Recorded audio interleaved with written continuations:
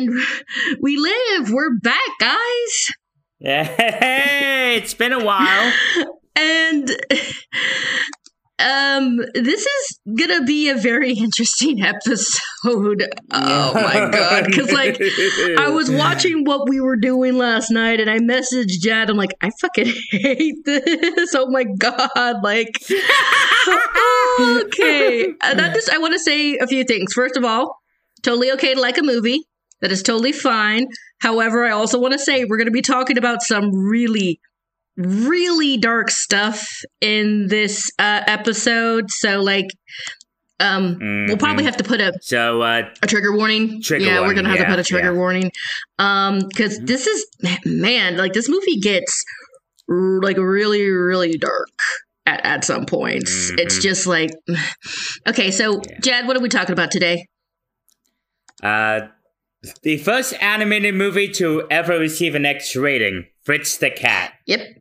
And so far, I think this might be the only animated movie that has gotten an X rating. I don't think there's been another one, has there? No, there were a few copycats that were trying to bank off the popularity of this film. Oh, yeah, of course. Some Belgian films, some really low budget. There was this one really crappy one called Dirty Duck by that exploitation director, Roger Corman. Oh, that does sound familiar. Okay, so... Yeah. Fritz the Cat started life as an underground comic by Robert Crumb. It followed a con artist cat and womanizer named Fritz, who would be placed in different scenarios based on current events during that time period when the comics were published. I think Robert Crumb also made some other stuff, but I don't know if it's as popular as Fritz the Cat. And, it might be popular enough considering how one of his characters cameoed in that Chip and Dale movie Disney Plus did. Oh, wait, really? Who was the character? I don't know. It's that long-bearded guy who had a hippie voice. Or who bought Dale's fur. See, I'm looking at some of... I immediately recognized him because it was in Robert Crumb's style. Oh, okay. And I never thought I'd live the day to see where they had a Robert Crumb character in the Disney movie. That was so surreal to me. That does seem really surreal. That's such an odd thing for them to do, but oh well. So also we were talking about this. A lot of underground comics from back in the day were not really that good. Yeah, it was during a period where animation and comics were trying to be more sensitized in a way, and it was kind of hypocritical considering how batshit crazy America was during that period. Yeah. They were just really out there. They were trying to prove they weren't for kids. Okay, but Crumb was heavily inspired by the Carl Banks work on the Disney Duck comics, as well as Walt Kelly's Pogo. I'll bet it was in a more adult setting. Crumb also later confessed that Fritz was his personal wish fulfillment, as a character was everything he wanted, which is really weird. Yeah. That doesn't make sense to me. There was a documentary about him called Crumb, where you can tell he was nothing like Fritz, because he was talking about his childhood, and in his sleazy, creepy voice, he said, I had a sexual attraction to Bugs Bunny, and oh, jeez. At the comic book store, I cut out a panel of Bugs Bunny, carried him in my pocket, so he'd be everywhere where I went. I'm not trying to be mean, but there just seems to be something off about Robert Crumb. I'm sorry. There's just something off about him. Jad, you want to read the next part about Bashki?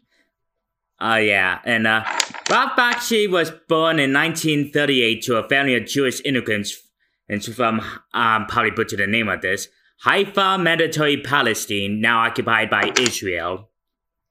And they lived in Brooklyn, right? Yeah. It was it was basically the slums of Brooklyn, and due to the life of poverty, Bakshi developed a fascination with urban culture, and even tried to integrate into an all-black school when he was growing up. Okay. And the only problem was segregation laws, and they were afraid that if they accepted a white student, then other whites would just riot. Okay, we're actually going to get into that later. We'll get into that later. That's a whole can of worms we'll get into. So his animation career began at Terry Toons in 1956 under the work of veteran animator Gene Deitch. I hope I'm saying that name. When the studio should... It's, yeah. Am I saying it right? Yeah, it's, Western European, okay. Eastern European, country he's from. When the studio shut down, he would work for television producer Steve Krantz on shows such as the 1967 Spider-Man cartoon and the more obscure series Rocket Robin Hood. That sounds slightly familiar. It was a low-budget Canadian TV show when... Little side note, originally the animation studio was in Canada because they wanted to outsource to the cheapest place possible. But when Steve Krantz actually tasked Baxter with moving the animation studio over to New York City, but apparently due to Canada's investment in the arts, apparently that type of stuff was illegal, even though it was owned by an American company. Oh, okay. So, Baxter, instead of taking a plane back, since he anticipated Canadian officials would suspect him, instead sneaked over the Canadian border back into America, where the American officials just laughed it off, like, those dumb Canucks. Yeah, Jad's gonna be the person to talk about this probably the most, just because he knows more about it than me. This was his recommendation. Yeah, I've been following Baxter's work for a while now. You want to read the rest? Oh yeah. Go ahead. Let's see, where was I? Oh yeah. Baxter had a passion for underground comics and the social commentary at the time. He wanted to move away from children's show and make a movie that was indicative of the decade, leading him to pitch an animated adaptation of Fritz the Cat to Krantz. Ooh, excuse me. That's a G feel. Initially, due to their contrasting personalities, Baxter had a hard time persuading Robert Crumb to give him the film rights, leading to a lot of uncertainty about the fate of the picture. But his wife, Dana Crumb, who had attorney power, would give Baxter the film rights, and I don't know if Dana and Robert are still together, but I also remember that documentary they did about Robert Crumb. She would give him piggyback rides. So wait, you know what? That actually might explain why he also hated this movie so much, which we'll get into. Yeah. More. All right. And let's see. The film had a really difficult time finding a distributor. It's kind of not surprising. Some major Hollywood companies had down an independent animated movie could compete against Disney since they had a stranglehold over the medium for decades. At first, Warner Brothers agreed to distribute and finance the film, but when the executives were shown a storyboard animatic of the movie, they were shocked by how the film contained sexual themes, violence, and drug use. Baxter even claimed one of the executives left the screening. Warner Brothers demanded the content be toned down and included celebrity voices in the characters, but Baxter refused as he felt these themes perfectly represent the 60s, so they put funding. Bit hypocritical since Warner Brothers also distributed A Clockwork Orange, which also got an X rating. Oh yeah, that's right, it did. And that's actually one film I couldn't finish. I couldn't make it past the attempted rape scene. I know that one's hard for people to watch. I haven't read the book, but I've heard a lot of people who are like, I haven't been able to finish the book just because it's so, disturbing. And that's kind of, the point. But even still, it's really hard for people to stomach. Yeah, and when Stanley Kubrick got the film rights to it, he dialed it up to 11. Yep. And let's just put it at that.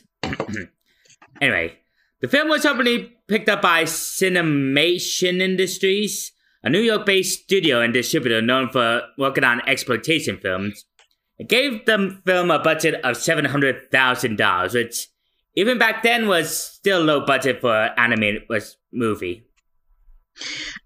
Yeah, and you can tell that because there's some animation recycled throughout the film. Yeah. And to be fair, Disney was also guilty of this at the time, because with inflation and skyrocketing, and they were recycling a lot of animation assets. If you watch, let me see, the Sword in the Stone, you'll see them reuse animation a lot, even from like other movies, because they use some from like Jungle Book, and it's also the same with the Robin Hood movie. They reuse stuff from Jungle Book and others, and even Snow White. So this was something a lot of animation companies did, just to cut corners, try to save money. And even then, that was only minimal, because they would still have to retrace all over it with different character designs and proportions. And then let's see. The MPAA would give the film an X rating, the first time an animated movie had ever received. Sorry, you're fine. The cold. Due to the rating, some theaters refused to show it, and had about 30 newspapers denied advertising and it. Due to this, cinemation industries would try to bank on the controversy in the content of the film and advertise with the tagline, "He's X-rated and animated," which Basti did not approve of and objected to, because he thought people would confuse it for being a porno. Wait, really? Yeah, he said that's because it could change sex and nudity. It's not a porno. Okay, he does have a point. I'll admit that he does have a point. Yeah, to be fair, the content is shown in a more comical way than a rousing way. And it's got fucked up taste. Yeah. While the film received mixed reviews, critics were divided on the humor but praised the social commentary. The film was a financial success, growing $90 million worldwide against its $700,000 budget, making it one of the most successful independent animated movies of all time. Okay. And this next part is really, really interesting to me. Yeah. The character's creator, however, Robert Crumb, absolutely hated the film due to how Fritz and his personality was portrayed. Feeling that Basti made it into his own character rather than his original creation in an attempt to prevent any sequels from ever being made, Crumb would write a comic strip, Fritz the Movie Star, which portrayed Fritz as an egotistical celebrity who would be killed by a psychotic ex-girlfriend. And Crumb did it all so he can kill off Fritz and never use him again to this day. Wow.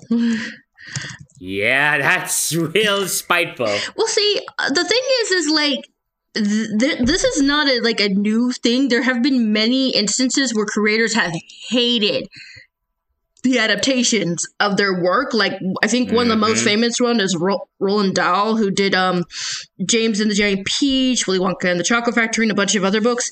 He was notorious for hating the movie The Witches. Because, see, I know about this because you know how I love Jim Henson. I read in the book that Jim Henson was trying so hard to appeal to Roland, but nothing was working. Because the studio said, you need to change the ending. Because in the ending, the little boy, he stays a rat. He stays a mouse. So they're like, you got to change that ending. So he was super pissed. But to kill off the character, that feels very over the top. But at the same time, I kind of get it. Oh, I didn't know Jim Henson worked on that film. Yeah, he directed it. Oh, wow. Mm-hmm. Wow. And I thought Labyrinth was the last film he ever worked on. Nope. He did The Witches. Oh. Okay. Despite this, a sequel was made. The 9 Lives of Fritz the Cat was made without Crumb or Basti's involvement. And it wasn't based on any of the comic strips Crumb did. And unlike the first movie, the sequel is universally panned for its shock value and lack of commentary.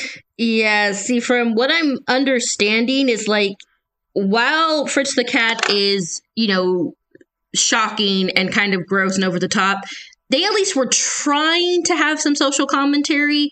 The other one, I've looked at the reviews, a lot of people say it's just not as good. Oh, no, it was horrible. I watched a little bit of it. If you thought the first film had an incohesive narrative. Okay, now once again, I want to say it is okay to like a movie. And you know what? I am going to give this movie some props and credit for being the first X-animated film. But with that being said, I hated this. God. Oh, no. I kind of just think I don't like Ralph Bakshi's stuff. I don't think I've liked anything he's made. And I think it's just because I feel like he just really wants to make porn. I'm like, just make porn. I'd be fine with that. Just go and make some porn. I know in the late 80s, he actually worked with Dr. Seuss on a TV special adaptation of the Butter Battle book. Yeah, I saw that in his the works he did for like television. And yeah. See, I didn't like Heavy Traffic. Where I wasn't a fan of Wizards. The Lord of the Rings one was okay.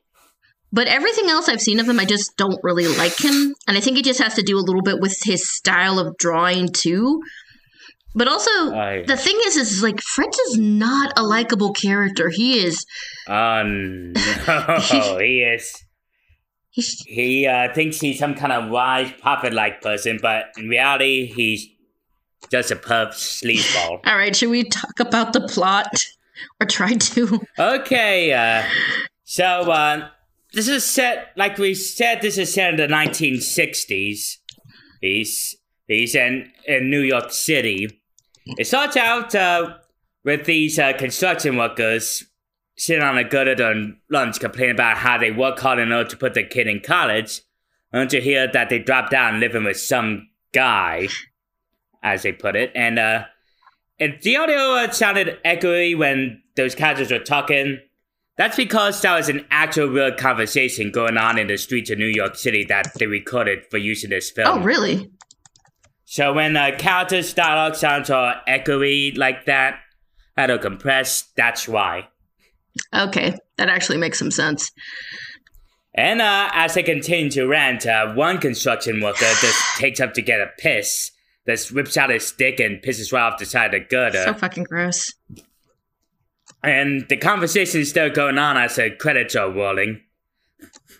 And the piss just drenches this hippie on the head. And it cuts to Times Square, I think it is. I think it is. Because it takes place in New York.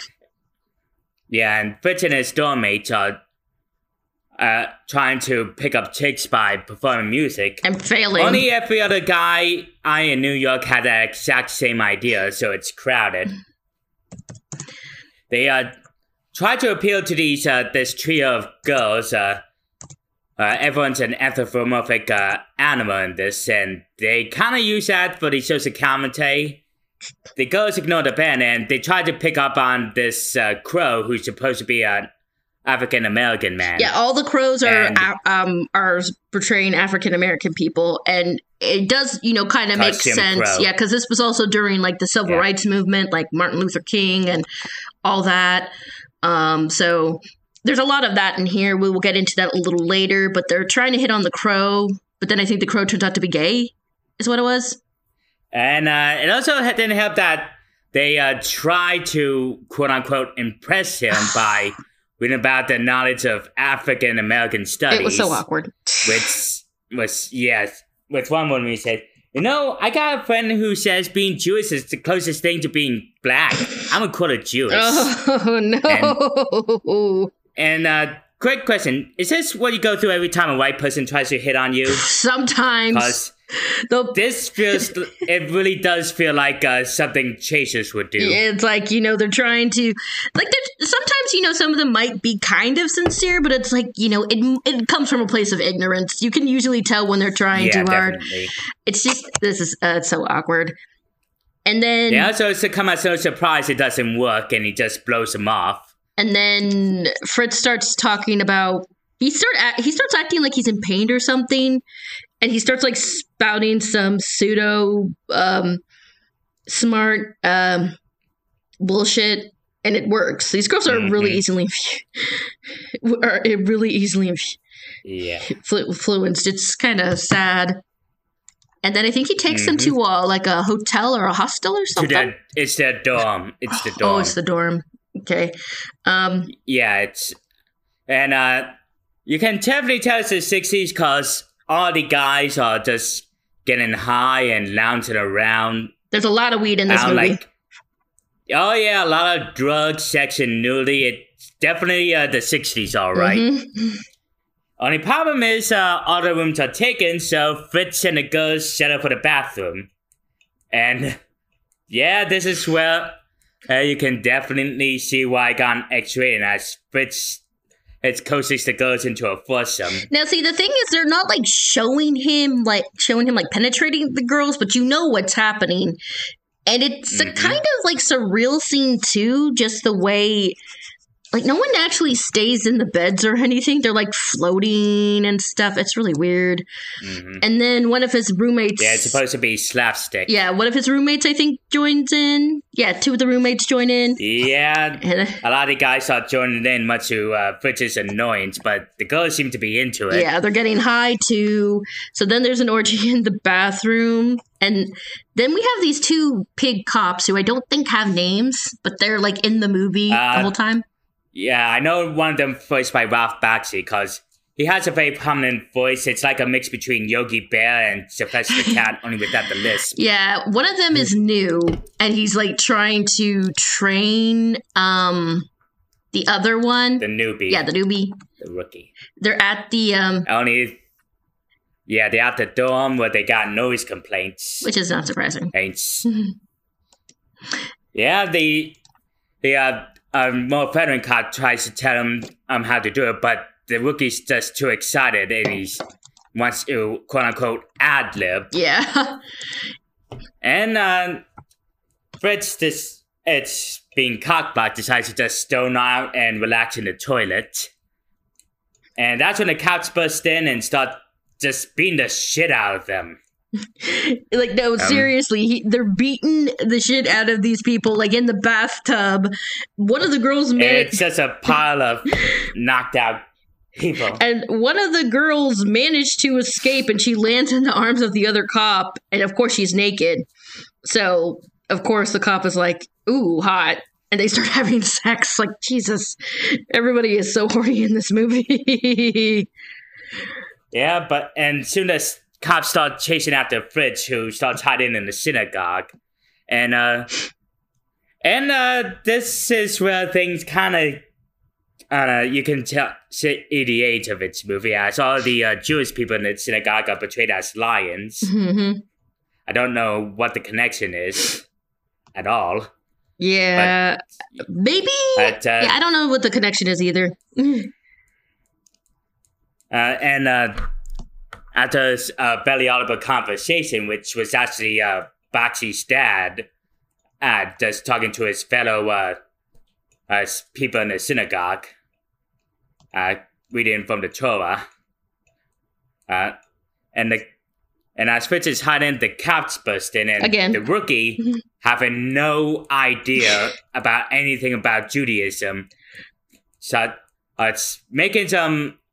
Because pissing off the other cop, who's Jewish, who wants him to keep his mouth shut. I felt bad for the other cop because he's like, hello, Rabbi, sorry, Rabbi. Like, he's trying so hard. Yeah, he literally grovels on his knees as he makes his way down the aisle, apologizing to every patron. I felt really bad for him because he's like, I normally, don't feel bad for cops, but it's like, this guy's trying. He is trying his damnedest. He's got an idiot rookie, and he's trying to catch Fritz. And Fritz ran into the bathroom, if I remember correctly. I think the rookie gets thrown into the bathroom. Isn't that what happens? Yeah, and they slide down, and this radio starts playing this loud, wacky music, which I thought was music at first, but then an announcer says that it was actually coverage of the Israeli-Palestine conflict. Oh, yeah, and they start celebrating. The rabbi starts celebrating.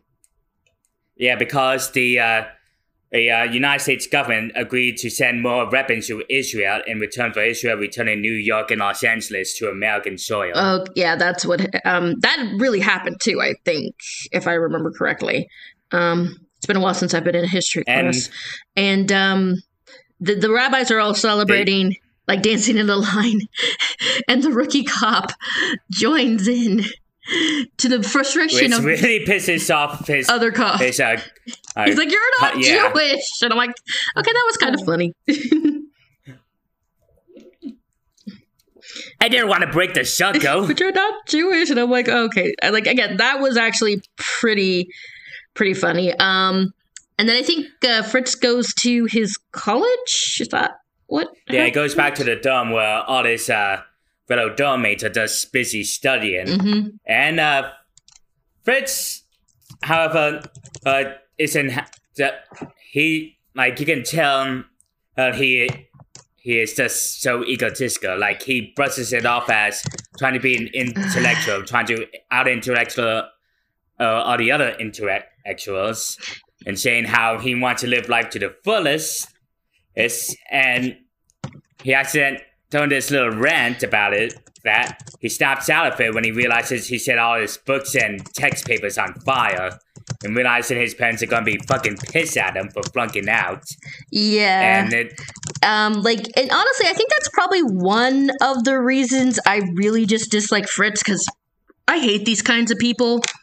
Because it doesn't feel sincere. It's like, oh, I'm speaking the truth. I'm deep and meaningful. It's like, no, you're not. You just want attention. That's all you want. Mm-hmm. And that's what it feels like. It does lead to a funny thing he says, however. He says, someone throw a blanket on the fire. And the blanket's on fire. And then is this where he meets? No segue at all. They transition to a bar populated by crows, where Fritz decides to... This is super... Okay, I'm just going to say, we were talking about this last night. Like, I was saying, this doesn't feel like it's racist, but it makes me feel uncomfortable. There's something it's about also it. a storyline from the comic strips as well. Like, it was based off another comic strip Ed Crumb did of Fritz. Uh-huh. It's called... And that's where he meets a crow by the name of Duke, who's playing billiards. And Fritz thinks he knows all about the struggles of black people just because he took social studies classes. Yeah, like he literally says that. It is so awkward. And like even the guy is like, oh, like, you know, even Duke is like, like, no, you have to be black to understand what it's like, you know. And Duke is being a lot more patient, I think, than I would be. It's like, yeah. Why is this guy talking to me? He starts to warm up to Fritz, however, when he smacks his back doing billiards and accidentally causes him to sink all the balls. And when he offers Fritz to buy a drink, Fritz fuck it up by calling the bartender boy, having no idea what he just did. But despite this, Duke is still being nice to him. I'm like, why? So he instead suggested Fritz that they, quote, bug out, which is slang for retreat. But Fritz having no idea what it means. He does think it's cool because if it's black slang, then it must be cool. Then he sort of goes, mean I'm gonna bug out, which causes every black person in the bar to laugh at him. Yes, again, Fritz is an idiot. Like, he thinks he's cool and hip. Nope, he does not know what he's doing. It is so awkward. And again, despite all this, Duke is being really nice to him, which I don't understand. So they make the way to this drug dealer who's... I forgot her name, but... I think it's Bertha? Bertha. He's a weed dealer who apparently is down to the swirl. At least that's what I interpreted from her little rant when she was introduced. She seemed like she was missing the old days or something like that, from what I understood. Mm-hmm. And she develops an interest in Fritz. It's the point where I remember you talking about, that's just me, about this scene where she takes out a bunch of joints she has stashed in her fag. Yeah, we're not joking. She literally reaches into her vagina and pulls out a bunch of weed cigarettes. It is so She pulls gross. out a few at first, and thinking she kept more in there, she does reaches in deeper to get more. Like, okay, first of all, some goes for your push. Okay, I just want to say something to someone who has a vagina and a uterus. Not only was that like just gross, but it's like there's no way those things are sanitary. They're probably all really nasty right now. All the people who use they go damp and there's no way you light it. That's what I was saying. It's like if people try to use these, they're getting infections and everything. It's just so gross. Yeah, cartoon logic again. Yeah, and only much more lewd. And then like I think we have like a little mini like acid trip scene.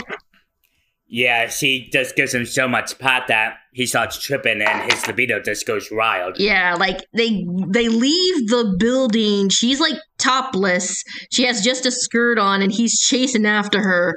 Like, do you guys remember the wolf from like the Tex Avery cartoons? It's like that, except it's like that, but way more raunchy. And they're like laughing and everything, and it's just again, it's just the way the sex scenes are. It's not sexy, it's not sensual. It's just really awkward and weird. They are trying to make it comical. Yeah, but I feel like that just made it too weird. And then this part confused me because he's in the middle of doing the crow. That's not a sentence I thought I'd ever say. And he says, he goes, it's also clear now. I've got to tell the people about the revolution. And I'm like, the what? It is so weird. He leaves Bertha. She's still there naked. They're like, I think in a, what is it? At the garbage? Junkyard. Yeah, junkyard. And this is the part kind of really pisses me off because he goes to a black neighborhood, whips them up into a frenzy, and Duke ends up getting shot. Duke? Yeah, like Duke didn't deserve that. Duke even tries to distress the situation by saying that Fritz is just about a bunch of hot air. Yeah, because the cops come. And he's trying to get everyone to calm down. Duke is trying to de-escalate the situation. And what happens? He gets shot. And it's actually a really sad scene. A genuinely sad scene because when the gunshot goes off, it shows a shot of the billboards colliding into each other to simulate the gunshot. Mm-hmm. And how they just go plunk into the hole in sync with his heartbeat. Yeah, it's actually a really good scene. It just kind of sucks that it's in this, Mm-hmm. Like, it's actually, I think, probably the best animated scene in this entire movie. And because of Fritz, it's an entire race war starts going on. Again. That turns into a riot. Why? Like, this is our hero, and we're supposed to want him to succeed, but it's like, I hate him. I don't like him. Everything he does is, like, for his own selfish gain. And then, he ends up responsible for Duke's death, and he doesn't seem to respond to it at all. Mm-hmm. Yeah. Yeah, I don't know if he even knows about it. Yeah, he never responds to it. And so it time skips and Fritz is hiding out in a trash can and suddenly this fox girl comes in who I think is an old girlfriend of his. Yeah, it's an old girlfriend of his. Her name is Winston. Yeah, she says that they should consider moving to LA. And Fritz decides to use it as an excuse to leave town. And then we can see they clash a bit as Fritz wants to go to a truckers dive bar in order to hear about stories from truckers, but instead they go to a family joint. Right, then things get even worse when they run out of gas and she insists he has to go back onto the gas station in order to get a gas. I also liked how she kind of called him out because I'm like, he needed that. Mm-hmm. But he gets mad at her and I'm like, dude, you guys are stranded in the middle of nowhere. Cut her some slack. Yeah. So she insists he be lost without him, but instead, as she starts marching, he does stitches a pail and says, "We'll see who gets lost without who." And then we get to the dark act of the film where we're introduced to this neo-Nazi rabbit who just had ingested some heroin, and he has this dazed, confused look on his face, and he rides off on a motorcycle with his hippopotamus girlfriend, who he constantly abuses. He leaves her at first, but then she holds up, I think, a needle, and he sees it and comes back for her. Needle. Oh God. Yeah, just about every shot of him, he looks dazed, like he's constantly high. Yeah. She even offers him a flower, and he just for some reason destroys the flower. He's an ass through and through. Well, he is a Nazi after all. Yeah. The asses in general. And they find Fritz and pick him up, where the rabbit says Fritz is welcome to join, quote-unquote, the revolution. Fritz, being an idiot, doesn't question it at all. Nope. And he's introduced to this abandoned, this, I think it's supposed to be like a mausoleum in the middle of a cemetery. Mm-hmm. That's where they meet this reptilian lizard woman and this camp guy in a cloth who discuss their plans to blow up the power plant. Yeah, you never see that person's face. It's covered completely throughout this whole thing. And this is honestly where we get to the worst scene in the movie. Where the hippo girl is trying to talk her boyfriend out of it. She also says she's hungry. She's like, she wants to go eat and she wants to leave.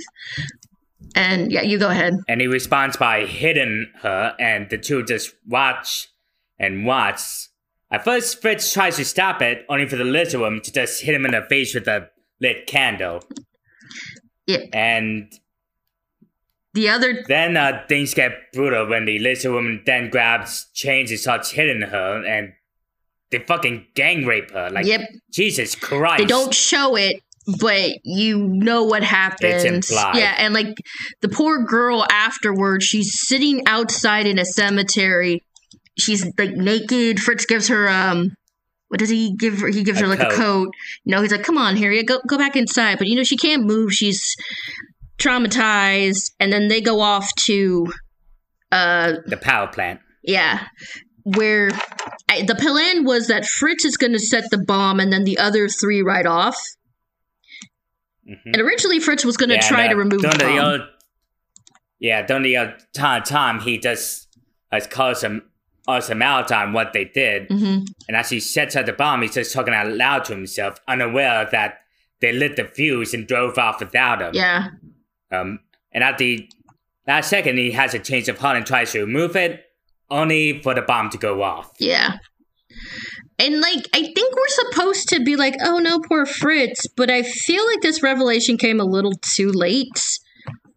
And, I don't know, it felt kind of weird. It kind of comes out of nowhere, and then you think Fritz is dead. Nope, he's not dead. He somehow survived. Yeah, they go to a hospital in L.A. where the three girls and Harriet disguised as a nun and surround him on the bed, thinking it was going to be his final moments. Once again, somehow he survived.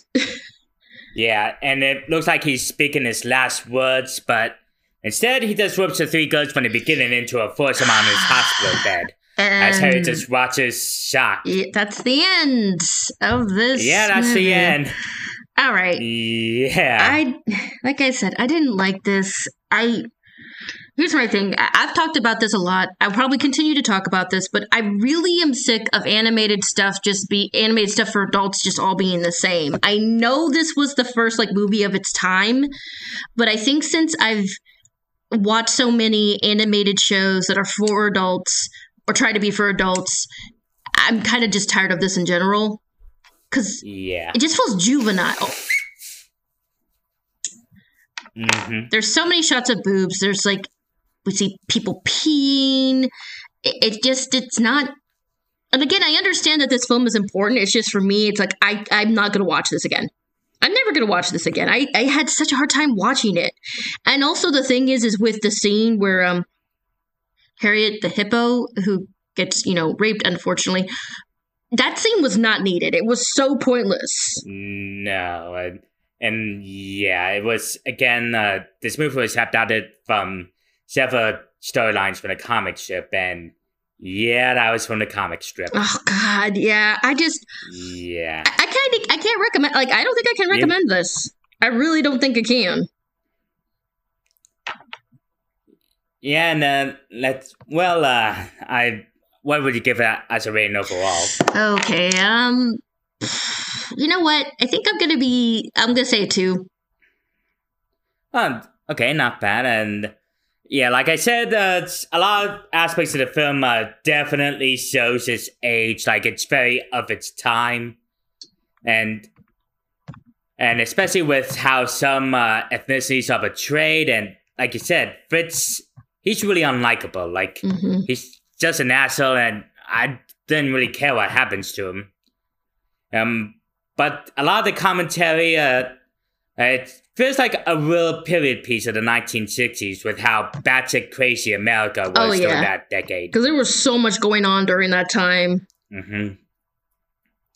From the anti-war conflict, civil rights protests, police brutalities, the counter-revolution. Yeah, I think we were still in like the Vietnam War, and then we were going to go into another one. I think, if I remember, it's been such a long time. And I will say, if you have a strong stomach, it is an important piece of animation history, in my opinion. And just some parts don't hold up. Yeah. So 2.5 for me out of 5. Yeah, like I would say if you do want to watch this, I would really recommend you make sure you have a strong stomach. Like, that's really all I can say. Yeah. I don't ever want to watch this again. And I think the last cartoon Batch ever directed was a short making fun of Mitt Romney and trickle-down economics. Yeah. Like, I think it had this homeless person just digging through the trash saying it trickle-down economics when all the rich people throw out their stuff, they trickle down to him.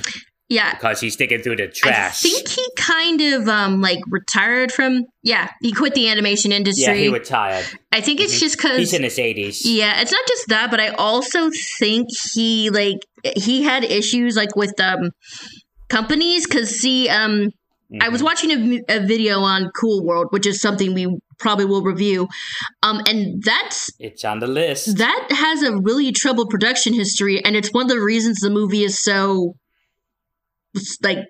it feels like unfinished and there's too much going on.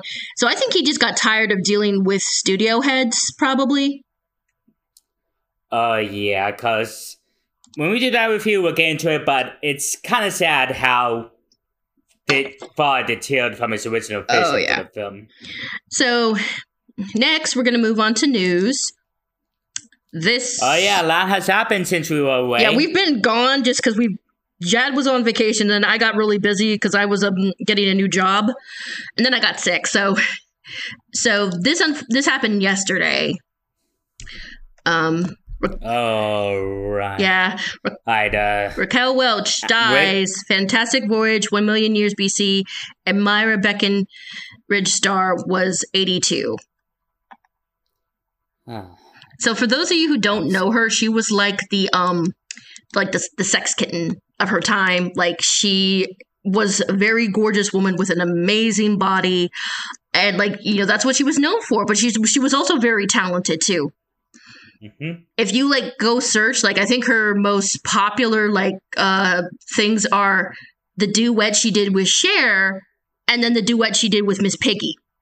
They both sang. Aww. Yeah, she did the song "I'm a Woman," and it's really, really great. She was on an episode of the Muppet Show, and it is really, really funny. She starts flirting with Fozzie Bear and everything, and it's really funny. That's the one where in the opening numbers he does a dance battle with a giant tarantula. Yep, that's her. So, I remember that one, yeah. Yeah, so she had a career that spanned more than 50 years, 30 films, and scores of TV series and appearances. She, appeared on the Tonight Show with Johnny Carson a lot. She got a Lifetime Achievement Award from the Imogen Foundation. She was very prolific. If you watch a lot of old shows, you'll see her. And even, when she was older, she was still working. Oh, yeah, it was amazing how she continued to work even when she hit that age. Oh yeah, she just decided she was still going to work. I can't imagine still working at the age of 80. I just can't imagine doing that. Well, I also feel like a lot of times they're like, there's this whole thing about women actresses and entertainers. They stop working at a certain time, but Raquel Welch refused to do that. She just decided to keep on working. Amazing. Yeah. So our hearts go out to her friends and family. Jad, do you want to do this one? Yeah, the sad news still continues. No. Lloyd Morissette, co-creator of Sesame Street, has passed away. It's so frustrating when the people you admire pass away. Now, you all know us. We are big fans of Jim Henson's work, and obviously he helped bring Sesame Street to life. And yeah, I remember being obsessed with Sesame Street for a while.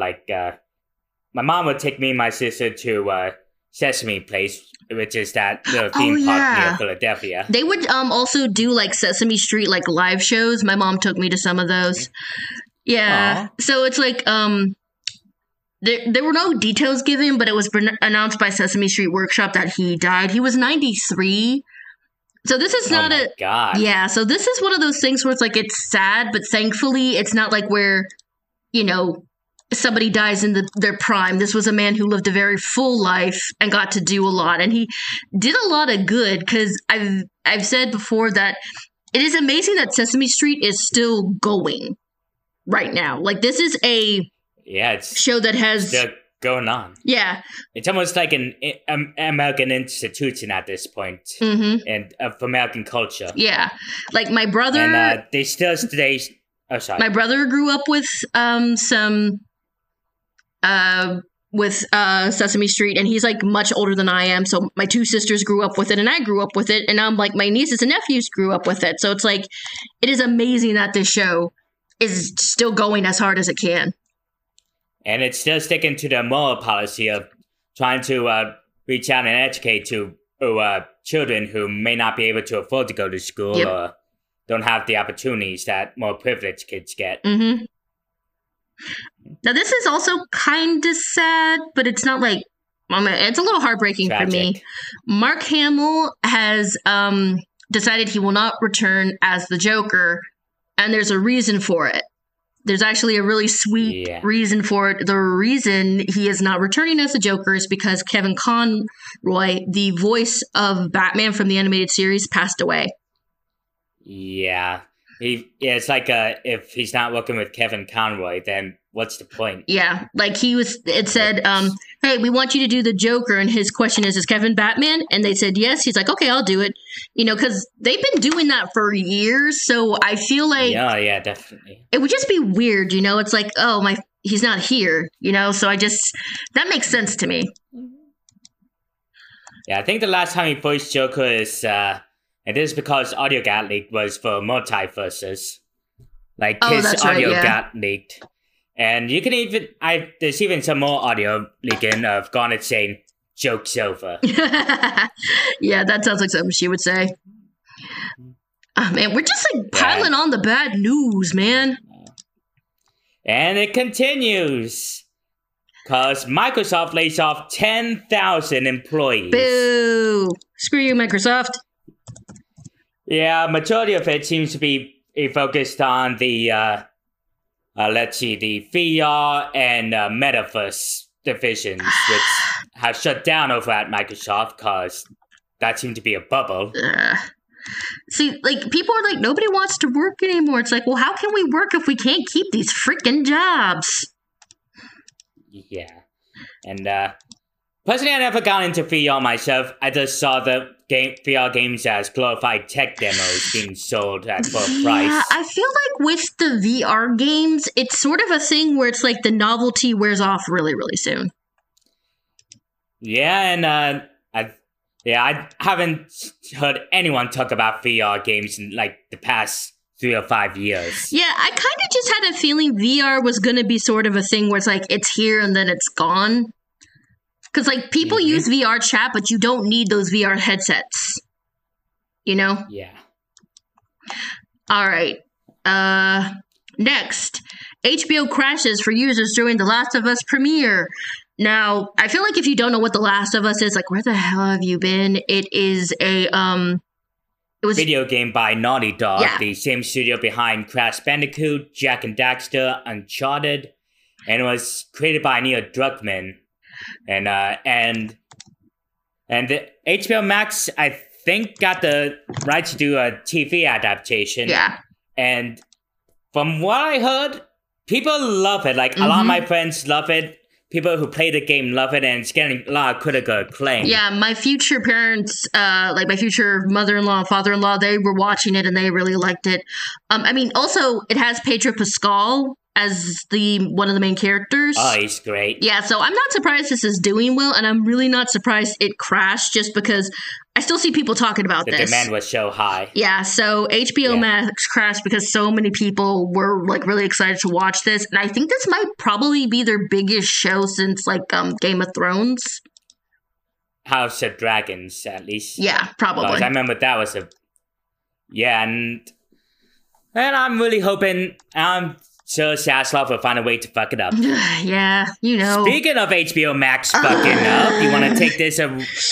Oh, wait, it's my turn? No, I gotta do this one. Yeah. Okay. Velma, despite the backlash, is getting a season 2. I need to punch something. Jesus. Yeah, you actually watched that show. I watched the first episode. That's the only episode I'm ever going to watch. It literally opens up with 2 cockroaches having sex. Oh dear God. I know, like a cockroach comes out and then another one comes and starts humping it. It is so bad. See, I watched it on stream with some other people, and the main thing was everyone in the show is such an ass.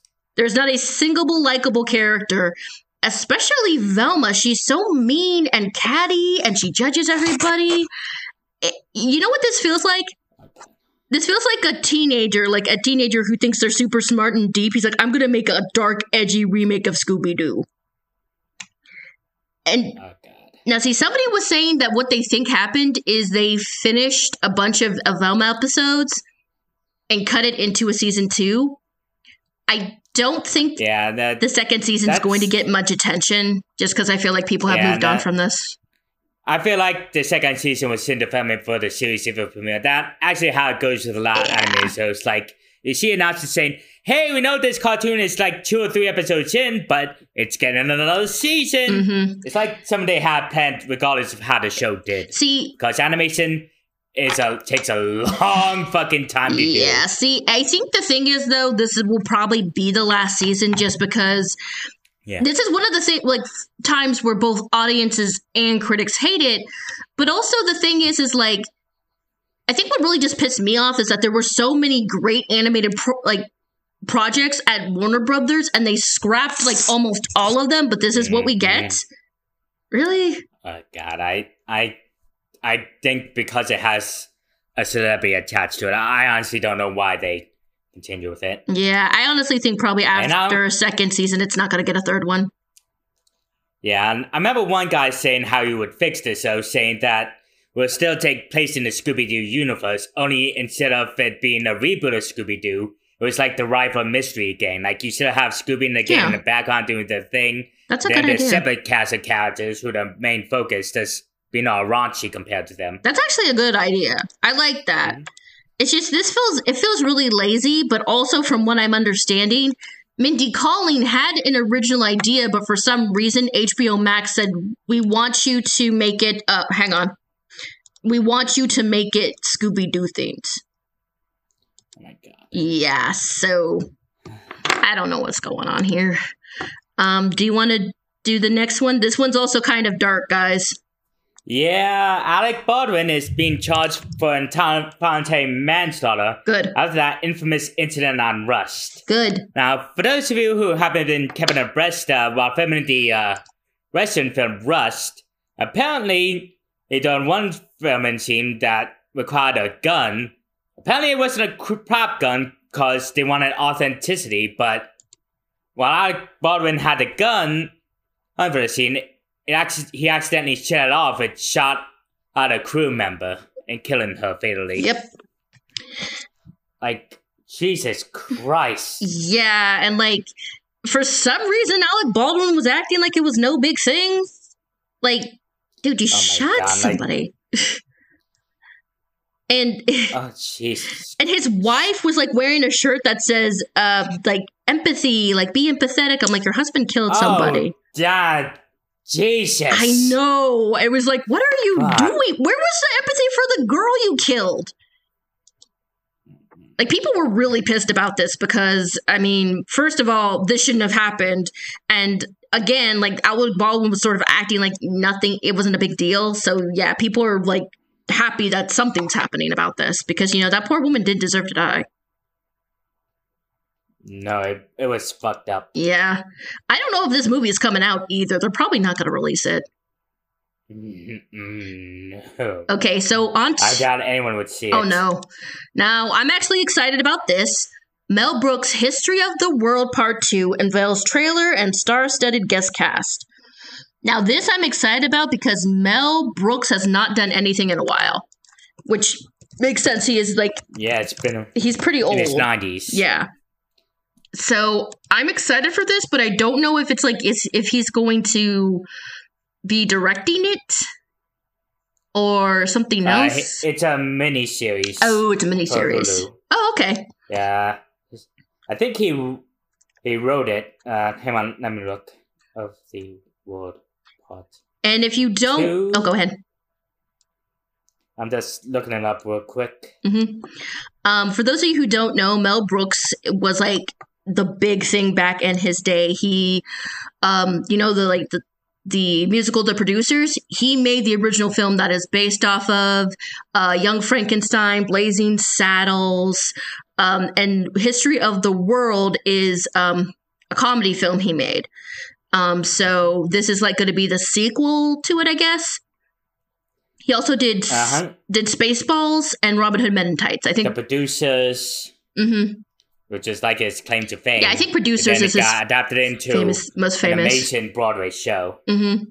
Yeah, I think that's his most famous work as The Producers. Probably, actually, I think it's. Yep, he wrote all the episodes. Oh, awesome! I think it's probably a tie between Producers and Young Frankenstein. I think, because a lot of people quote Young Frankenstein like all the time.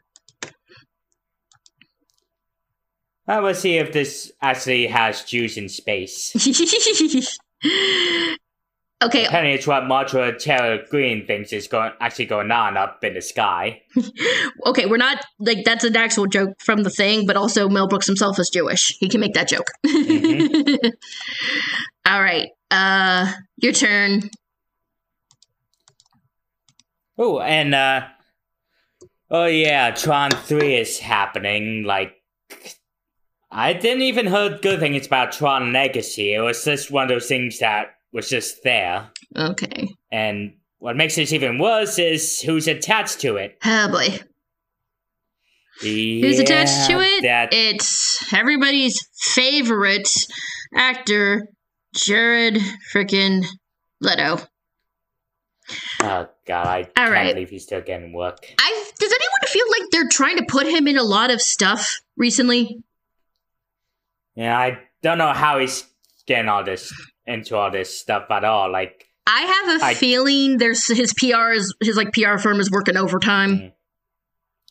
Yeah. Like, regardless of, like, even, like, let's say maybe for the sake of argument, he didn't do all that creepy stuff. He wasn't, like, the head of a cult or whatever. Jared Leto is just not that charismatic. Oh, no. He has, like, negative charisma. And the last film he headlined bombed. Oh, yeah, like, that's what's confusing me, because, like, Morbius was a massive bomb. And, like, hang on, let me check. How much money did it make? It only made... Let's see, it had a budget of $83 million, and it grossed $167 million worldwide. That is not good.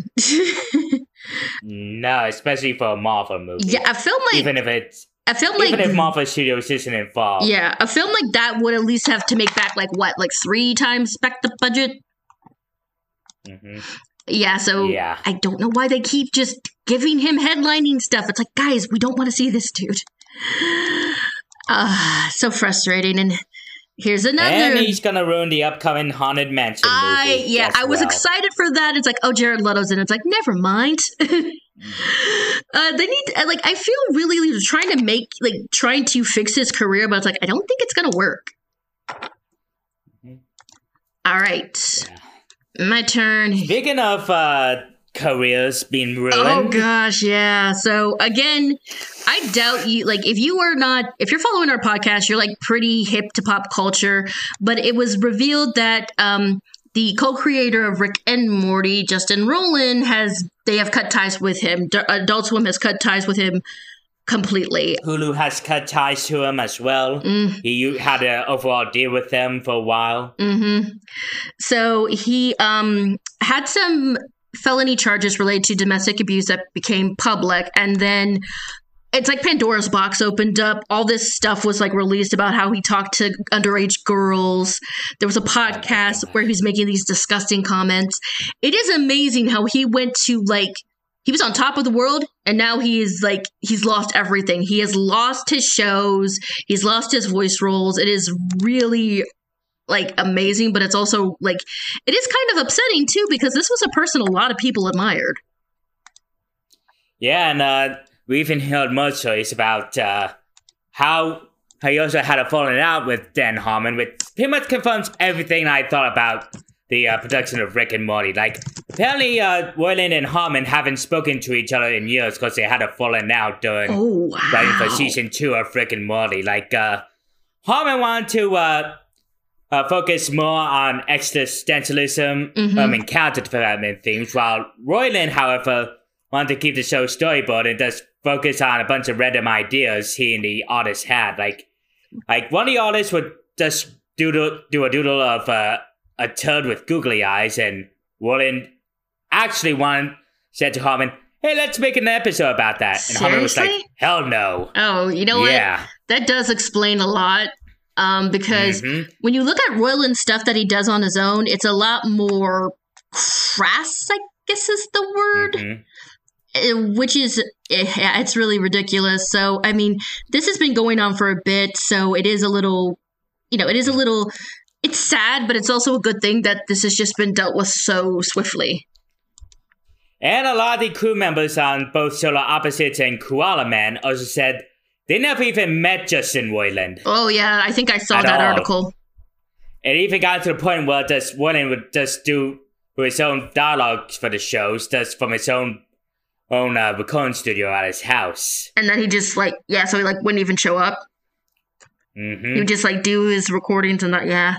So, I mean, the good thing is that, Rick and Morty and everything is not going to go anywhere, which is good, because it's the animators who worked on that, they don't deserve to have, all their hard work just squandered. So yeah, it's bittersweet.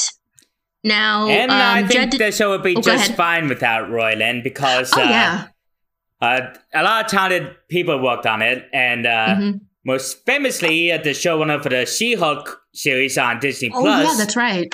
Wrote the Emmy Award-winning episode Pickle Rick, which everyone obsessed over for a while. Oh, wow. Yeah, she won an Emmy for that episode, and it was funny. She posted a picture of it showing the Emmy to a pet cat who just seemed uninterested. And she joked about how that's cute, winning an Emmy does not get the approval of his cat, of a cat. That is actually amazing, because that is I still am really behind on Rick and Morty, but the Pickle Rick thing, people were quoting that. I see Pickle Rick merch all the time. So yeah, I agree with you. I think Rick and Morty is going to be fine. Because it also seems definitely. He wasn't working on the show for a while. No, people said he was only a showrunner in name. The last time he ever wrote an episode was for season 3. Ah, okay. All right, Jad, I just added this one. Do you want to read it, or do you want to read the next one? You got this. I heard about it, but you added it, so it's all you. All right. So, like I said, one of the reasons I'm upset about Velma getting a second season is because there were so many great animated projects coming out, and one of them was going to be a new Scooby-Doo movie featuring the Hex Girls.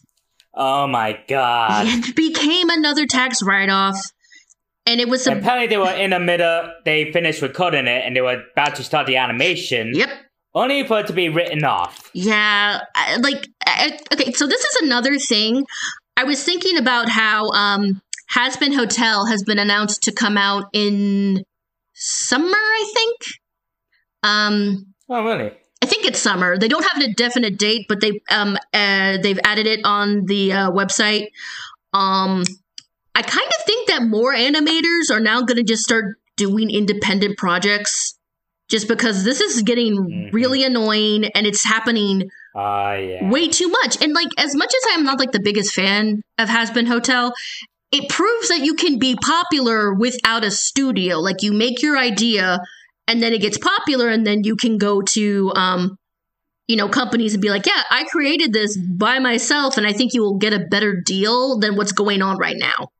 Yeah, A24 is producing it. They're like a art house production company. Yeah, they also did, they were the production company for Everything Everywhere All at Once. This is also their first animated foray, so to speak. So, animated series, at least. I think the series. First animated movie they did was Marcel the Shell with Shoes On, which I really want to watch. I heard amazing things about that. The trailer is so adorable. It's this little shell with these tiny little shoes on, and it's just based on a series of YouTube shorts about this character who this little shell just talks about she's a just life. Adorable. But like, see, the thing about like A24 is like, the thing is they're sort of becoming like a big name in Hollywood just because they're sort of taking risks, I guess you could say. Like, they're making the movies that like Warner Brothers and Paramount and Disney probably wouldn't release. And that's, I think, why people are like, they like them so much, is just because you can they're just doing more, I feel like they're allowing people to do more with what they want to do. Like, I don't think a film like Everything Everywhere All at Once would have gotten made at like Disney or Warner Brothers. Apparently the Russo brothers actually produced Everything Everywhere All at Once. The Russo brothers? Really? Like, I thought, they were the executive producers, and I thought, oh, cool. Wow, they really make good use of the Marvel paychecks. Yeah, like, I think like now they've said it's like, we just kind of want to focus on stuff that's not Marvel, which I respect. Apparently, I remember them saying that the only way they'd ever return to Marvel is if they could direct a Doctor Doom movie. Ooh. And that actually goes into what we're talking about next. Oh, yeah. Kevin Feige is changing up some plans for the MCU. Their plan is to focus on less shows, give them time to space out. And this is a really big one. He makes a bold claim how the Fantastic Four will be a big pillar for the MCU series. Like, in the comics, they were a really big, Marvel comics, they were a really big deal, and they were actually influential in this series because it focused on a team of imperfect characters having to work together as a team. And who doesn't like that? That's always a great story. Yeah. However, for some reason that's beyond me, all the Fantastic Four movies have been awful. Yeah. So there's a lot riding on this one. Because people, And I remember one gaming journalist I follow, he's praying they don't whitewash Dr. Doom. Oh, yeah. Because he's supposed to be like have a Romanian-inspired backstory. Because I think I can't remember the name of the place he's from, but I do think it's supposed to be Romani-inspired. Yeah, and how it was pretty much left to crumble by the world. Mm-hmm. And Doom is a really complex character. Like, he's not just a scientist, he's also a powerful sorcerer. Mm-hmm. I think that's kind of why a lot of people are excited, because Doom is probably the best, the best Marvel villain, or at least one of them. Because I've read comics with Doom in them, and I like him. So yeah, I am hoping it's good, just because it's like the Fantastic Four needs at least one good movie. Come on, man. And he also traded blows with other Marvel heroes as well, like Spider-Man and Doctor Strange. Oh wow. Yeah, because apparently his social skills only come second to Strange, while his intellect is only second to Mr. Fantastic. Oh wow, dang. Mm-hmm. I am kind of excited that they're gonna maybe slow down on the television shows just because there's so many right now. And while some... That's why catching up is kind of intimidating for me. Oh, same here. So far I finished Multiverse of Madness, which I actually enjoyed, mainly because of Sam Raimi's direction. Mm-hmm. Like, it doesn't even feel like a Marvel movie. It feels like he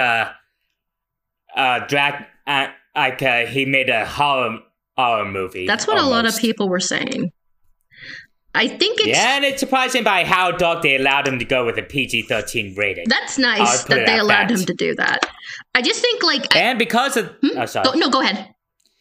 And because of the success of Multiverse of Madness, like, despite not being released in China, it outgrows the first Doctor Strange movie. Oh, wow. Like, it grossed $800 million worldwide, which is $200 million more than the first movie.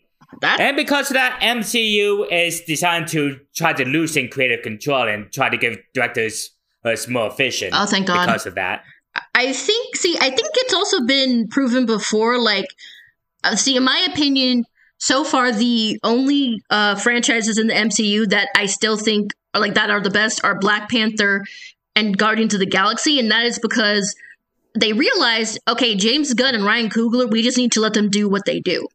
You know, They stepped back, and they did the same with Sam Raimi. Like, okay, Sam Raimi is like one of the OG superhero directors. We need to let him just do what he does. I think if they will do that, it is going to help the MCU, because that's been my problem. A lot of the MCU films have felt very cookie cutter. Mm-hmm. So yeah, honestly, I don't think I'm going to go see Ant-Man in theaters. I'll wait until it's on Disney Plus, but I am interested in what's coming out this year. Oh yeah, their Guardians film is coming out. Guardians of the Galaxy 3. The trailer actually got me really excited. And I think the Marvels is coming out. You saw the holiday special? Oh, no, I still haven't seen it. I'm sorry. Oh, it's great. If you love Drax and Mantis. I love Drax. You're going to love this series because they are the main focus of this special. Much. Yeah, so, I mean, it's going to be, actually, I do think it's going to be interesting to see how Marvel fares in the next few years, just because I do feel like a lot of people kind of moved on after... they're kind of suffering fatigue. Yeah. And, like, this is coming from me. I love superheroes. Superheroes are my jam, but my thing is just, it's like, okay, imagine if you got to choose where you eat every single day and you go to the McDonald's every day. You'd get tired of McDonald's, like, even if you liked it. Mm-hmm. That's kind of how I view the MCU. It's like, you need a little bit of variety. But hopefully Fantastic Four will be good. Okay, this one I kind of wanted to talk about because I find this one a little interesting. So, Chad, do you remember Barney? Oh, yeah, I was obsessed with that as a kid. Yep, me too. I even had one of the Barney plushies. Same here. So, Barney is getting a reboot. An animated one, nonetheless. Yeah, I saw the picture, and at first I'm like, oh, did somebody make this? And then it turns out to be an official thing. It actually, I will say this, the art that we see, it's like, this looks like the real Barney, but they did a good job of putting it into CGI. Oh, yeah, he looks like a living plus doll that came to life. And that's what he is. He still looks really, really cute. Like you can see a little bit of felt on it. Yeah, he looks adorable. But it says, if you missed the old look, not to worry. Mattel says apparel and accessories for adult fans that feature classic Barney are also in the works. So this is supposed to debut next year, and this is going to be a show for preschoolers, of course. Of course. Yeah. So I remember I saw someone complaining about this. It's like, oh, it's going to be like woke garbage. But they said in creating the new series, it was important to us that we properly reflect the world that kids live in today, so the series can deliver meaningful lessons about navigating it. And that makes sense. The original Barney, I think, was it the 80s? I'm going to go check. But it's been a while. Yeah, so long. Barney. Okay. Friends in 1988? Oh, dang. It's older than I thought it was. Late 80s. And, like, I also, I actually am fine with this reboot just because it's Barney. I know there were people for some reason who really disliked Barney, and I never understood why. I mean, it's for kids. Yeah, it's for little kids. Really, really young kids. Like, Like, of course it's not going to appeal to you. You're a fucking adult. Yeah. It was like the same with Teletubbies. I'm like, guys, this is made for little kids, not for like older children. So there's we had talked about this. There was a documentary about Barney. Apparently the guy who was in the suit got like death threats. Oh my God. Yeah, that's dumb. That don't make no sense. But I think this is going to be really cute. This will be something fun. And there's I've talked about this. If you make something that's like for little kids, you need to try to make it sort of enjoyable for adults. And I feel like kids, like adults who grew up with Barney, will enjoy this. Will be like, oh, I can watch this with my kid. All right, you got the next one. Oh yeah, and I added this as well. Splatoon 3 is getting an expansion pass being released February 28th. Yeah. Now this expansion pass, it adds Inkopolis as an optional hub, Inkopolis being the location of the first 2 games. Yes. It also adds a bunch of clothing, gear, and weapons from the first 2 games into this. And apparently a new single-player story mode. Oh, yay! They're adding the story mode. And on the host from Splatoon 2. Oh, yeah. Off the Hook.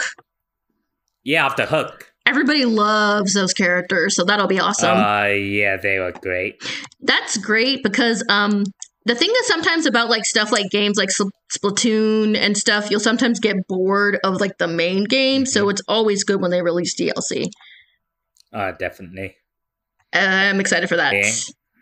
I remember Splatoon 2, it was a big deal when they added the Octoling expansion. A lot of people were excited about that. Definitely. Okay, I'm not excited about this next one.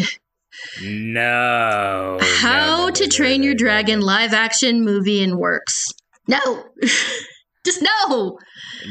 They're taking a page right out of Disney. Okay, guys, listen. We gotta stop with these live action remakes. We're making too many of them. Yeah. Like, I don't... Do you hate remakes, Chad? It has to do... well, there's only a few good remakes that can actually improve on it, which like The Fly being a perfect example of that. Yeah. The Fly remake is good. They took it in an entirely different direction compared to the original. And I feel like if you're going to do a remake, you should take it in a different direction. But for these remakes lately, it seems like they're just trying to cash in on nostalgia. Yeah. And you know what? That's what... I'm going to defend Disney for just a second, but like the first few Disney remakes were actually like genuinely good. Because they were at least trying. And you know what? This Little Mermaid remake actually looks really good. The animation we're seeing looks amazing. We got like a tiny little view of Melissa McCarthy as Ursula. It feels like there's actual... Oh, yeah, that was a nice teaser. Oh, yeah. Did you hear her cackle?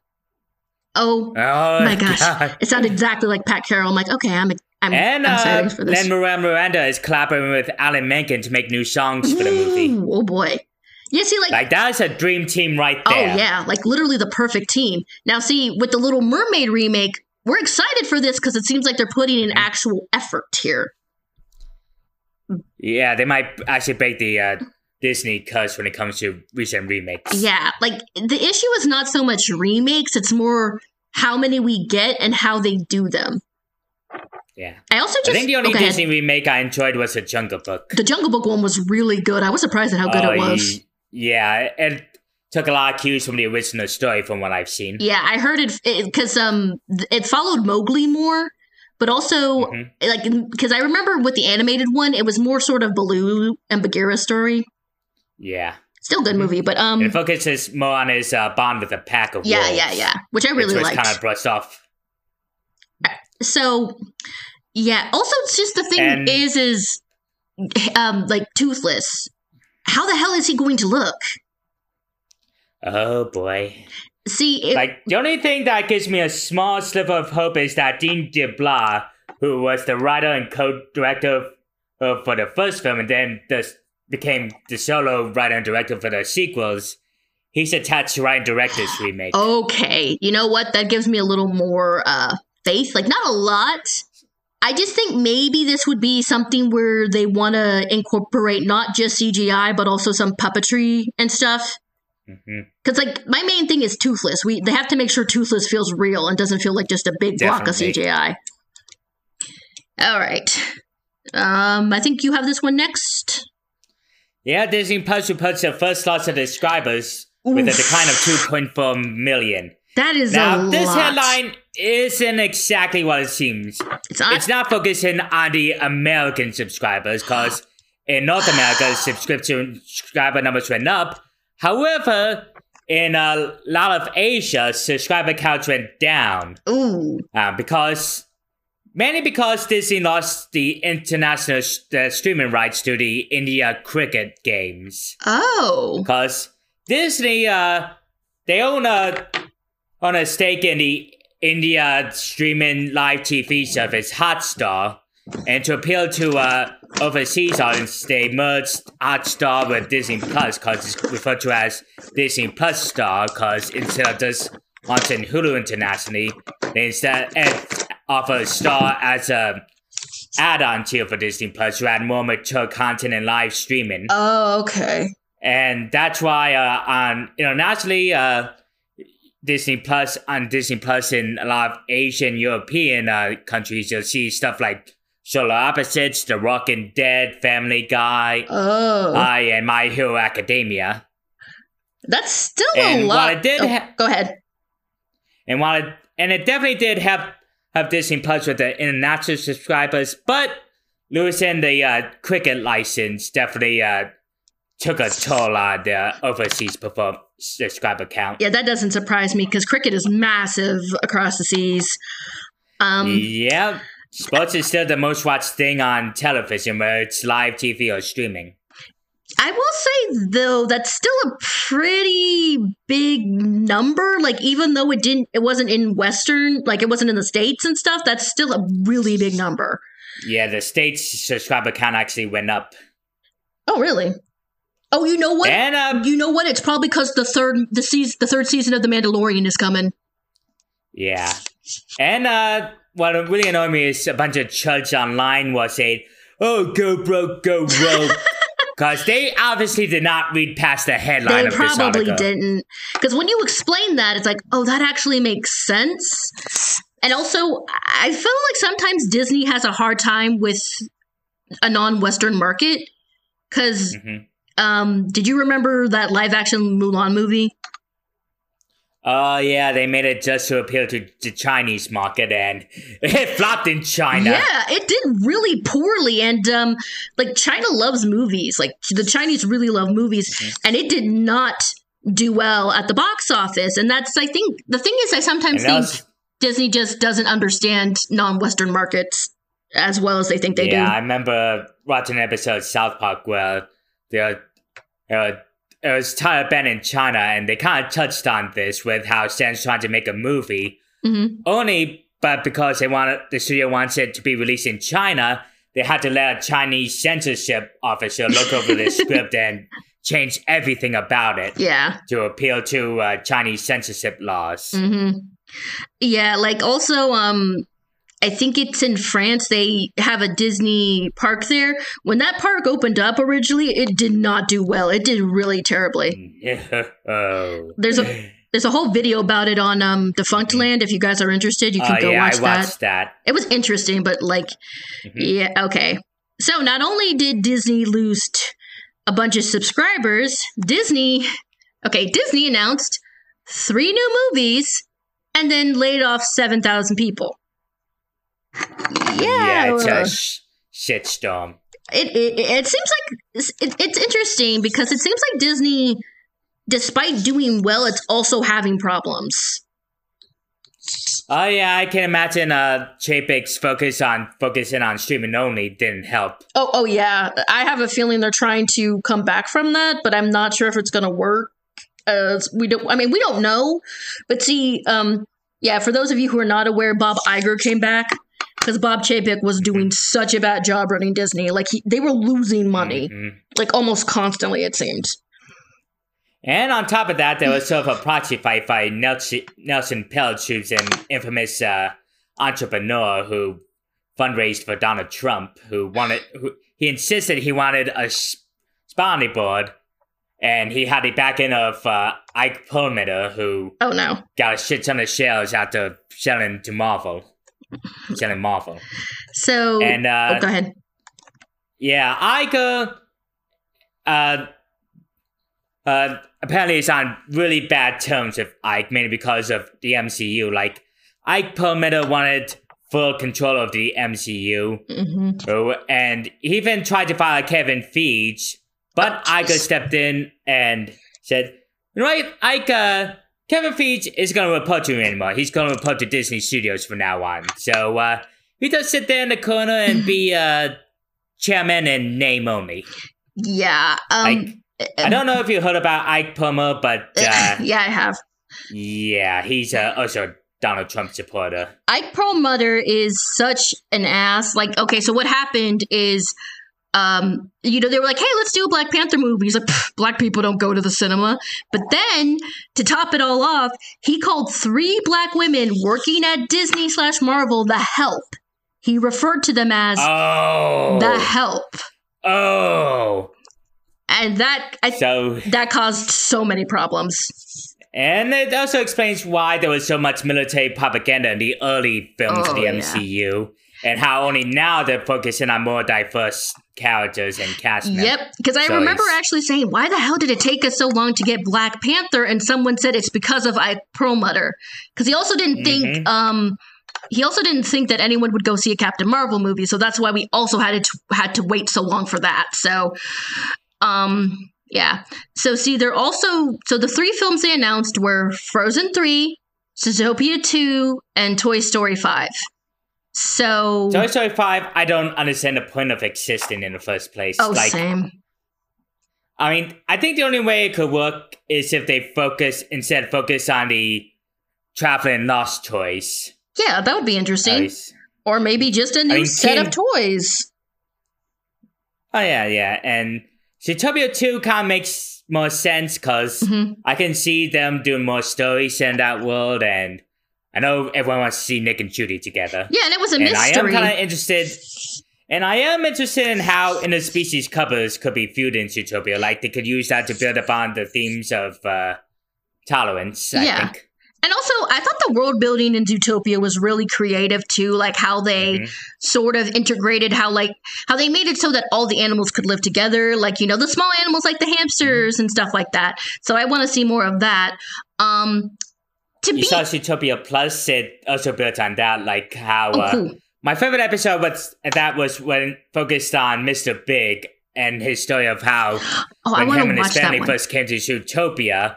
Only it was in the old days of Zootopia where it wasn't as accommodating. Like, a lot of rodents, and there was no accommodation for smaller creatures like mice and rats. So they struggled living in a really big city. So, and also how polar bears. Oh yeah, that's right. There was no artificial climates for different species. Polar bears was just sweating and suffering from heat strokes. Poor polar bears. See, I haven't watched it all, but I saw a clip of how Mr. Big's daughter, I forget her name, she was getting ready for her wedding, and they did something that was sort of like it's like Real Housewives. Yeah, and I'm like, that's actually really, really clever. So one thing that cracked me up was during the character lineup for the introduction of a bridesmaid. One of them was just like this rap character, and her first line was, "I just got out of prison." She was the one that had the thing on her ankle, right? The ankle bracelet, yeah. Okay. Now, believe it or not, I'm actually interested in Frozen 3 just because Frozen 2 shocked me with how good it was. Because, as you guys don't know, I'm not really the biggest fan of the first Frozen film. Frozen 2? Holy crap. It is superior in every single aspect. Better music, better character development, a more interesting plot. And also, I didn't mind Olaf that much. Olaf annoyed me a little in the first movie. I really liked how they focused on the idea that Arendelle has a darker history than they knew, like the commentary on colonization. I was like, that also surprised me. I was like, because, like Elsa and Anna, what happens is they sort of risk to release these people they found after they found out what really happened, after they found out what the grandfather did. It's really interesting and really, it's a little bit darker than the first one. So it's just like, you know what? I actually am interested in Frozen 3 just because, like, the first Frozen, I, again, really, really don't like it. Second Frozen, after seeing it, I was playing Into the Unknown repeatedly. Like, everything just in Frozen 2 was better. So I think Frozen 3 has... Oh, they added that song to Fantasmic in Disney World. Oh, I bet it looks so cool. I really love that song. It did. They added that, Into the Unknown. And How Far I Go from Moana. Oh, that's a good one, too. And it was beautiful. So, like, really, I think I'm with Jad. The only one I'm not really that interested in is Toy Story 5. I feel like they're milking this franchise for all it's worth now. Mm-hmm. Just stop. Like, see, I honestly think I don't really pay attention to Toy Story 4. It's like, it ended at 3. That's how I see it. It's like, there's no Toy Story 4. And another change is now they're trying to give theatrical releases a wider window before adding it to the streaming service. Yeah, I think they're switching it back just because more people are going back to the movies. Yeah, and definitely. The thing is when I worked at a movie theater, the movies that did the best were the family movies.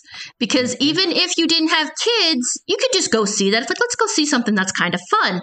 And also if you have a movie theater that does birthday parties, that can also make you a lot of money. I remember there was... Oh, definitely. I think it was either Minions or Despicable Me.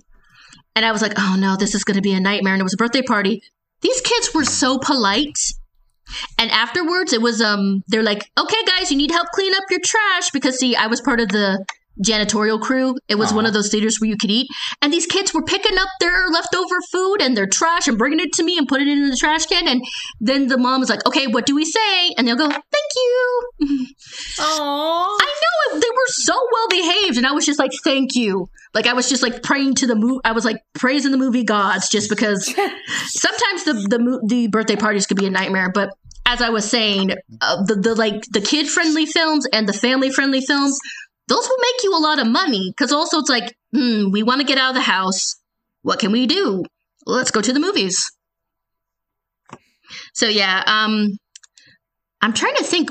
Does Disney have any animated? Oh wait, Disney has 2 animated films coming out this year, I think. The Element from Pixar and Wish from Disney Animation. Okay, there was another Disney movie I heard about, but I don't know if it's coming out this year or next year. It's a movie about the Princess and the Pea.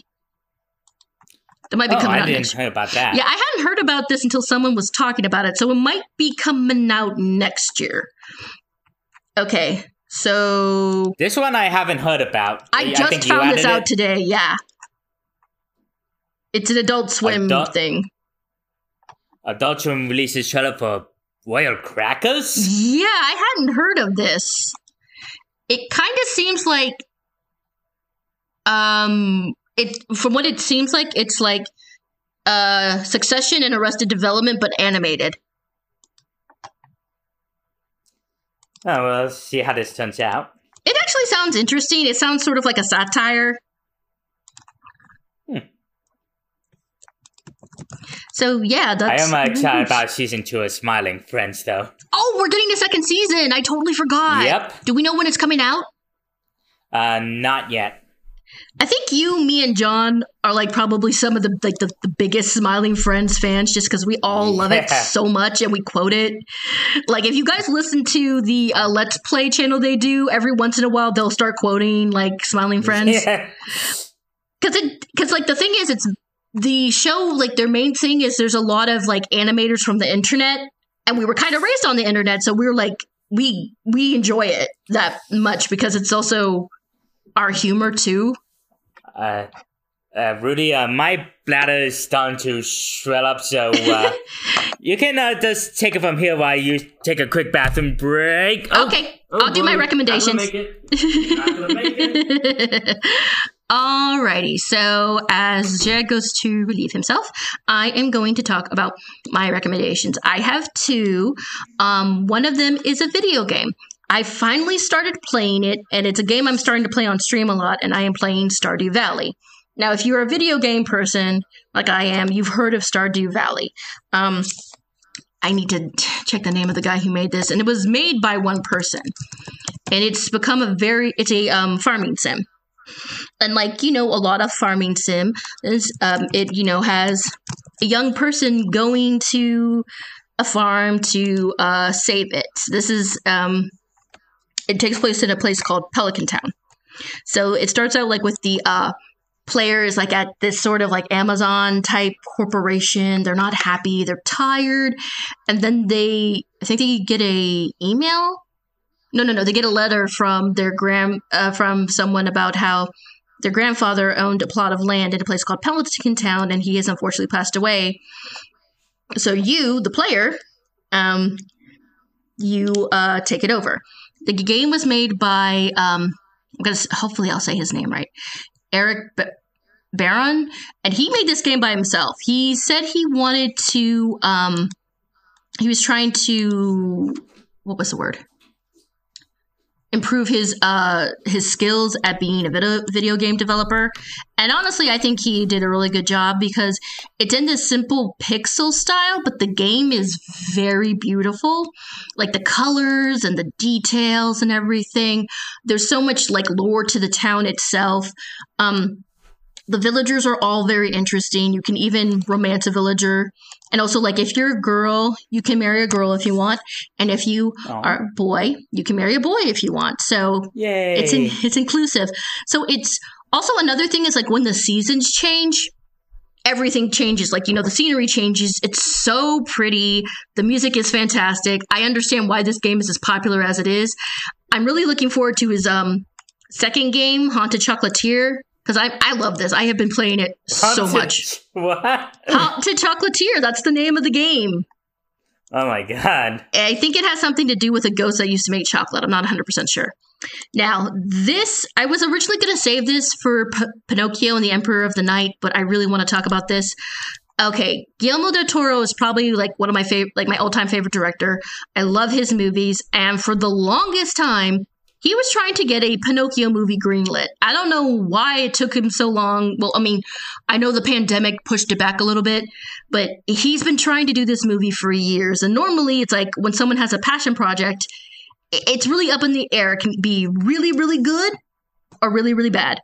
Mm-hmm. Thankfully, this is really, really good. It is a stop motion film based on the story of Pinocchio. And it is so good, guys. It is such a beautiful film. And see, what was interesting with what Guillermo del Toro did, it's taking place during fascist occupation of Spain. And Italy. Yeah.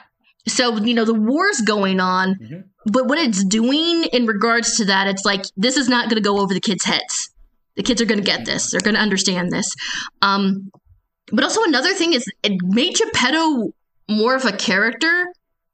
While I really like the animated Pinocchio, I really love this one just because, like, you see what happens, Geppetto's son dies. And so one night after, visiting his son's grave in a drunken rage, he chops down a tree and makes Pinocchio. And then Pinocchio comes to life. And Geppetto's like, this is not my son. What the hell is this? And he's trying to love Pinocchio, but he's also struggling. So it's like, I like this because it's showing how hard like being a parent can be. It's like it's definitely. Also, the cricket who is Pinocchio's like conscious is really funny in this. He's adorable. I love him. But what is really funny, I was looking through the Wikipedia, as I do, and it's like, and I'm like, wait a second, it says Cate Blanchett was in this movie.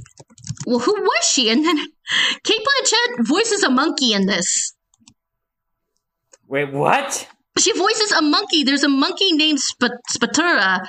Who wait, she voiced a monkey? Yes! It was like, oh my God. Because I saw her name and I'm like, wait a minute, she's not the voice of the fairy, because the fairy is voiced by Tilda Swinton. And I was like, so wait, then who the heck did she voice? And I was scrolling through Wikipedia, and sure enough, she voiced the monkey. Because I guess, like, she and Guillermo del Toro were having fun on the last movie he made, and he's like, be a voice in my movie. Yeah, she's the voice of Spazzatura, who is the main villain's, like, sidekick, who he treats like crap, but who later becomes Pinocchio's friend. I honestly just can't. Sorry, you were. Go ahead. This film is beautiful to look at. There's also some songs in it that are really fantastic. I just highly recommend this. I will say, though, it is a little, since it does take place like during the war, you might, if you can't handle that, maybe don't watch it. But yeah. Yeah, I watched it before I left for my trip with a friend of mine, and I heard a lot of amazing things about it, and even then I was still blown away by what I saw. Like, Kate Blanchett voices, not Kate Blanchett, what's her name? Tilda Swinton voices two characters. So in this movie, it's not the Blue Fairy and Death. Yeah, it's a wood sprite, but then she also voices Death. She's technically the Blue Fairy, but they call her the wood sprite. And they're sisters in this. And man, Tilda Swinton just gave it her all in these performances. And the creatures are so haunting, but beautiful. So yeah, I recommend it. Jad recommends it. Go watch this movie. Yeah, definitely. It's got to be my favorite anime movie that came out in 2022. Oh, yeah. Mm-hmm. And it also won the Golden Globe for Best Animated Movie. So and surprisingly, there's some stiff competition in the Academy Awards for Best Animated Feature this year. Last year was a good year for animated films. Like, we got Turning Red, we got the Puss in Boots movie, which I still haven't seen yet. Which, Jad? Oh, yeah, it's time for my recommendations. Yes. First one is Puss in Boots: The Last Wish. Now, if I hadn't seen the Pinocchio film, I would say this was my favorite anime movie of 2022. Oh, now, Puss in Boots: The Last Wish, it's gotta be the best film in the entire Shrek franchise so far. That is what everybody is saying. I've been dying to see this. And it still has some of the adult edge you'd expect from the past Shrek films, but even the message itself is more adult. Like Puss finds out he lost his previous 8 lives, so now he's down to his last life as he's struggling to accept his own mortality.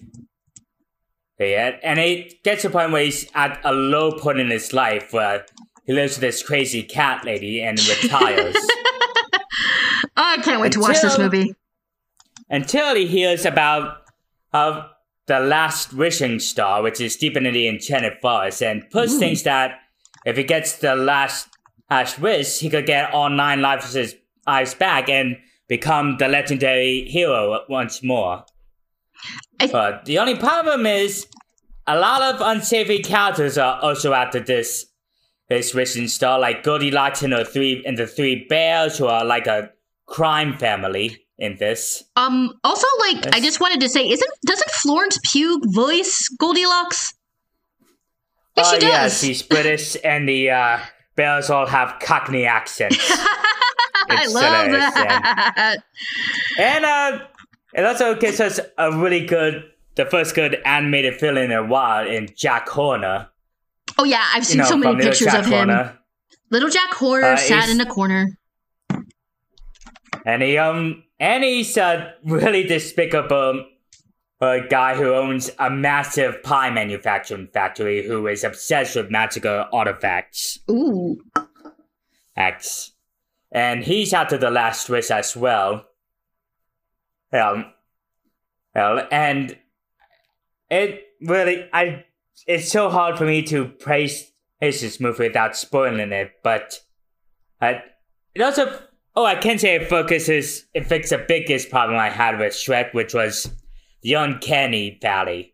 Like, the previous films in the franchise tries to focus on a more realistic art style, which just came off as uncanny, but instead they fix that to focus more stylized. And when I first saw the trailer, it gave me Spider-Verse flashbacks. Yeah, didn't the company that makes Spider-Verse work on this?